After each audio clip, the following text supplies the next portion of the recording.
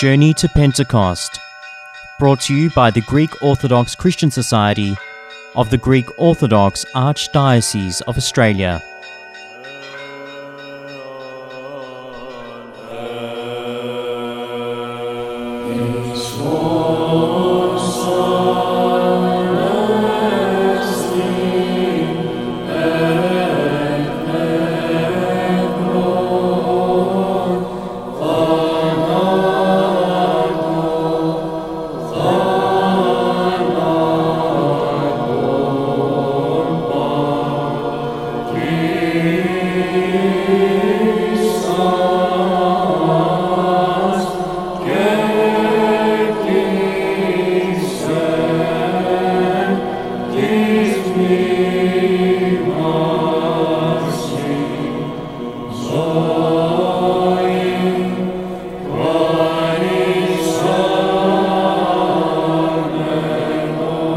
Sunday of the Paralytic, with Father Dimitri Kokinos, Parish Priest at the Greek Orthodox Archdiocese Church, Parramatta. My brothers and sisters, in this Sunday's Gospel, we learn that after Jesus healed the paralyzed man, he found him in the temple and said to him, "Sin no more, that nothing worse befall you." Some people, if they were to stop and think about what Jesus said to this man, may even be scandalized. They may even feel angered that Jesus could say that nothing worse befall you. You see, we are talking about a man that the Gospel tells us was paralyzed for 38 years. Not only that, but it seems he had very little support. As he said to Jesus, "I have no man to put me into the pool." There was no Centrelink in those days. If you were paralyzed, you could not work and you ended up very poor. And if you had no supports, then life would be extremely difficult. So he was paralyzed, poor, without human support. How could Jesus say that if he fell into sin, this would be worse? One can be tempted to think that what could be worse than being paraplegic, not being able to afford the comforts of life, etc.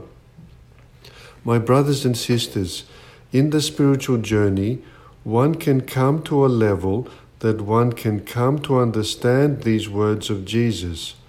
Some people are healthy, have lots of money, yet they feel an emptiness in their life and they are miserable. Others have severe health issues, may even be disabled or quite sick, and yet they have an inner peace and contentment. If we have Christ in our heart, then we can be at peace and content no matter what our external circumstances. Sin is worse. Please do not misunderstand me. I am not insensitive to the fact that it would be very, very difficult to be paralyzed or have a chronic illness or disability. I do not want to downplay this. Sin, however, is even worse. And this is not only because of life after death. Of course, if we live a life of sin and do not repent, and thus are condemned for eternity, what could be worse than this? Even in this life, however, sin is worse even than being paralyzed or disabled. For example, if in our heart we have hatred or anger or bitterness or are prone to judging others, then we end up miserable. We also end up hurting the people we love and end up lonely. Similarly, if we have pride, an exaggerated sense of self-importance, if we are self-indulgent, then again we can be very difficult to live with and end up lonely. If we cannot take constructive criticism because of our pride, then how can we be healed and progress? Such passions blind us. We cannot see the truth. We cannot even see our own shortcomings. It would be very hard to be paralyzed, but it is even worse to be making a mess of our lives, to be hurting others, and to be unable to see our own contribution to the problem. We simply blame others and refuse to see our own faults. All the passions lead sooner or later to misery. The love of money and greed is also horrible. If we have these passions, we will never be satisfied. Our life will be full of stress and empty. Carnal desires also dirty the soul, so we cannot see God. They lead to a slippery slope and in the end lead only to shame. My brothers and sisters, with the Lord's help and also with all our diligence and courage, we need to fight the sin and the passions that are in us. And we need to do this systematically. The greatest and most perfect thing a person may desire to attain in this life is to come near to God and dwell in union with Him. A greater accomplishment than capturing a whole city is to acquire virtue. A greater feat than defeating a powerful invading army is to defeat our own passions and sins. What follows in this podcast is advice on fighting the sin that is in us from the famous and classic spiritual book Unseen Warfare. An important aspect of the spiritual warfare is not to trust in ourselves. We need to plant in our heart perfect trust in God and complete confidence in Him. We also need to strive to rid our heart from ignorance, firstly through prayer, by which we must implore the Holy Spirit to pour His divine light into our hearts. Secondly, we need to exercise the mind to always examine things and probe deeply in order to see clearly which of them are good and which bad. We should judge situations not as the world does, but as they are judged by right reason and the Holy Spirit. In particular, we shall then see that the honors, pleasures, and riches of this world are nothing but vanity, that to forgive one's enemies and do good to them is true greatness, that a man who scorns the world shows greater strength and power than a man who rules over the whole world, that humble self-knowledge should be preferred to all other kinds of knowledge, that to overcome one's own evil tendencies and lusts, however insignificant, is more worthy of praise than the capture of many fortresses. Every time our free will is acted upon and pulled on the one hand by our sinful passions and on the other hand by the will of God, each of them seeking to conquer our free will, we must diligently fight. We need to be vigilant. As soon as we feel impulses of our sinful passions, we must immediately use every effort to resist them and not allow our own will to be inclined towards them, however slightly. We should hasten to kindle in ourselves a wholehearted aversion to sin, which seeks to steal and destroy our soul.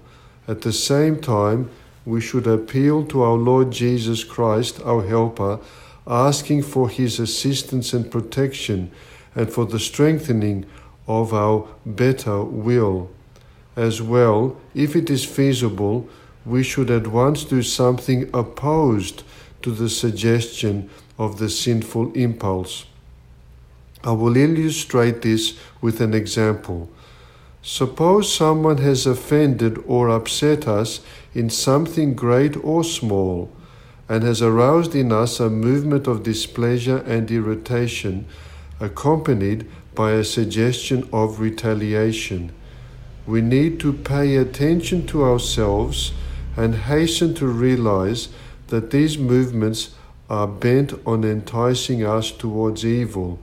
We need to take up the attitude of a warrior on the defensive. We need to strive to stop these movements and not let them penetrate any deeper. We need to also rouse aversion against them as against our enemy. We need to also call to the Lord, "Make haste, O God, to deliver me. Make haste to help me, O Lord." Having thus regained peace, we then need to do to the person who has upset us something that will show kindness and a conciliatory disposition towards them, such as a friendly word, some timely favor, and so on. This would all mean following the advice of David, "Depart from evil and do good." With the carnal passions, we also need to be very careful and vigilant. Firstly, we need to pay attention to the causes that may give birth to temptation or excite passion. We need to strive so that our eyes do not look at anything pornographic. So we have to be very careful at what we watch behind screens, where we go for recreation, and so on. In the wise book Ecclesiasticus, it says, "Never trust your enemy." We may be confident that we can watch a certain movie or go to a certain party and not be tempted, but we need to realize that we must not trust ourselves in this respect. If carnal thoughts or desires come into our mind, we need to get rid of them quickly and turn to fervent prayer, chanting, spiritual reading, and even do some manual work at the time that can help distract us. Overall, in order to gain victory over sin, we must wage a ceaseless and courageous war against all the passions, especially and preeminently against self-love or a foolish attachment to ourselves, manifested in self-indulgence and self-pity. We need to turn to Christ for strength and constantly remember His love for us. God bless you all.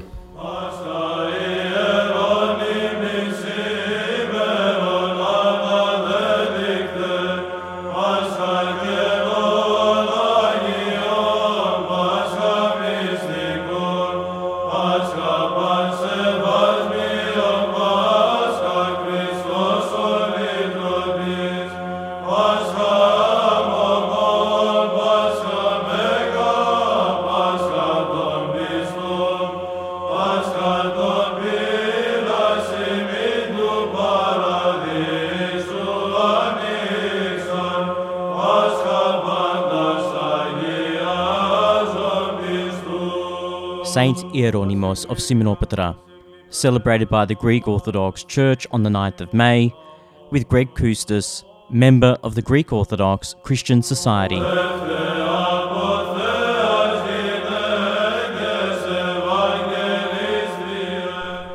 Saint Hieronymus was born to a poor yet pious family living in the Christian village of Reisdere in the Krini region of Asia Minor in 1871.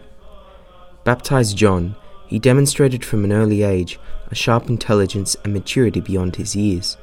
The village church became the centre of his life. From his youth, he immersed himself in the sacraments, services, and prayers of the church. Life in the village was hard, however, and this experience of poverty and hardship prepared him well for his life as a monk, where he would bear the same voluntarily and faithfully. Though living in this poverty, John was blessed with a faithful family. From the age of 7, he knew the salutations to the Theotokos by heart, his older sister having taught them to him. Before she passed away, his mother became a nun, along with his brother. A fateful meeting on the island of Chios with the famous elder Saint Parthenios helped to direct the course of his life. When John and his friends approached the elder in the cave in which he lived, the saint greeted them by name, though having never met them, and spoke to them of the paths that their lives would take. To John, he happily exclaimed that he would become a monk. After his patient teenage years, John received his father's blessing to go to Mount Athos. John's first act upon arriving at the Holy Mountain was to make the sign of the cross and to thank the Panagia.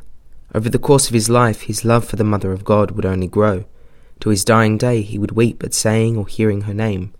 On the 3rd of October 1888, John entered the holy monastery of Simonopetra. Within the same month, on the 28th, his name was entered into the Book of Novices. John was quickly given many responsibilities, both in the administration of the Holy Mountain, as well as the care of the many dependencies that worked in tandem with the monasteries. Executing these responsibilities with humility and obedience, he worked for 4 long years as a novice. In 1893, on Palm Sunday, John was tonsured a monk of the great Schema, taking the name Hieronymus, thereafter holding his patron saint's feast day of June 15th in high regard. His struggles only increased from there. Continuing his constant study, an elder wrote of him, saying that he burnt more lamp fuel on reading than he drank water. He was quiet and vigilant. While alone, he would shed tears. He would not go near a fire to warm himself, even when it was cold. He rarely slept, and when he did, he only sat in a chair for a short while to close his eyes, ready upon opening them again to offer advice and support for even the most insignificant issue. Through his humility, he became the pride of the monastery. The new novices were sent to him for direction as they began their monastic life, and he always gave them the advice that was necessary to keep them on their angelic path. One elder recalls, "He would check up on us. I would go to the stalls at the back so that he wouldn't see me because I was ashamed of myself." He would not eat anything outside of the appointed mealtime, and when he did eat, he would rarely eat his whole ration before others, always choosing to do the readings during the meal. He would then take his food away and eat in private so others might not see him. Despite having many secretarial duties, he would never miss a service and always help others in other duties, regardless of how menial or how common they were. In 1910, he was sent to Athens to serve for 6 months as the steward of the dependency of the Ascension. Both abroad and at home, he worked tirelessly for the prosperity of the monastery, despite many setbacks. In 1911, when he was returning to the monastery, he survived a shipwreck that he believed he only survived due to the providence of God. When he was young, he had been cured with the aid of Saint Demetrios, and this special connection with the saints of the church continued. He had developed a hernia, and this had caused him great discomfort, yet he did not suffer long. During the vigil for the feast of St. John the Theologian, when he arose to chant, "Lord, I have cried," he felt the pain from the hernia evaporate, and it never bothered him again. In 1914, he was voted in as the overseer of the monastery and a member of the Committee of Elders. He attended closely to the abbot Ioannikios during the abbot's illness, and on the 7th of December 1919, he was with his elder as he fell asleep in the Lord. The abbot's last wish had been that Hieronymus be named the next abbot of the monastery. On the 2nd of January 1920, he was proposed as a candidate for the office of abbot. That year, on April 11th, Metropolitan Irenaeus of Cassandria ordained him deacon and then priest on the next day, raising him to the rank of archimandrite and bestowing on him the grace of a spiritual father. On April the 18th, he was given the abbot's staff by unanimous decision. As abbot, he was industrious, resuming his constant travels to ensure the smooth workings of the monastery, in the same way he had done before his raising. During a planned visit to the dependency of the Ascension in Athens, he diverted his journey to the island of Aegina. The purpose of this trip was to visit with Saint Nectarios, with whom he had developed a spiritual connection with many years prior. Saint Hieronymus arrived at the saint's monastery on the eve of the feast of the Holy Trinity. Yet by this time, Saint Nectarios had begun to fall ill, and was unable to preside for the vigil. The nuns asked him if they should ring the bells. He replied, "Ring the bells, the priest is coming." As they rang the bells, Elder Hieronymus entered the monastery. "Didn't I tell you that the priest was coming? And he's the abbot of a monastery on Athos," the saint said to them. After the vigil was over, the saint asked Elder Hieronymus to visit all the cells of the nuns in order to bless them, but he didn't want to obey God's bishop and slipped quietly away. When he told the story later, he wept, saying, "Who was I compared to a saint?" He always remembered the saint's request, however, and 4 days before he departed this life, in 1957, he went and blessed the nuns' cells. Despite his many administrative duties, he continued to devote many hours to the service of the Brotherhood. Morning would find him kneading bread in the bakery. In winter, he would help with clearing the snow from the courtyards. In the afternoons, he would be in the gardens, and at night he would wash his clothes. His own elder had taught him to be the first among servants. The door to his abbacy was never shut, receiving visitors at any hour. Many troubles would plague the saint in the years to come, and he was unjustly treated many times. In 1924, after the calendar reform, he was shut out from the monastery's church for months by a group of monks for performing a service with the new calendar while in Athens. This issue with the calendar, as well as other issues arising from slander, caused him in 1931 to be exiled from the monastery for 6 months, retreating to the monastery of Kutlu Musiu. Eventually, the community recognized his innocence and lifted his exile after 4 months, but sent him instead back to the dependency of the Ascension in Athens.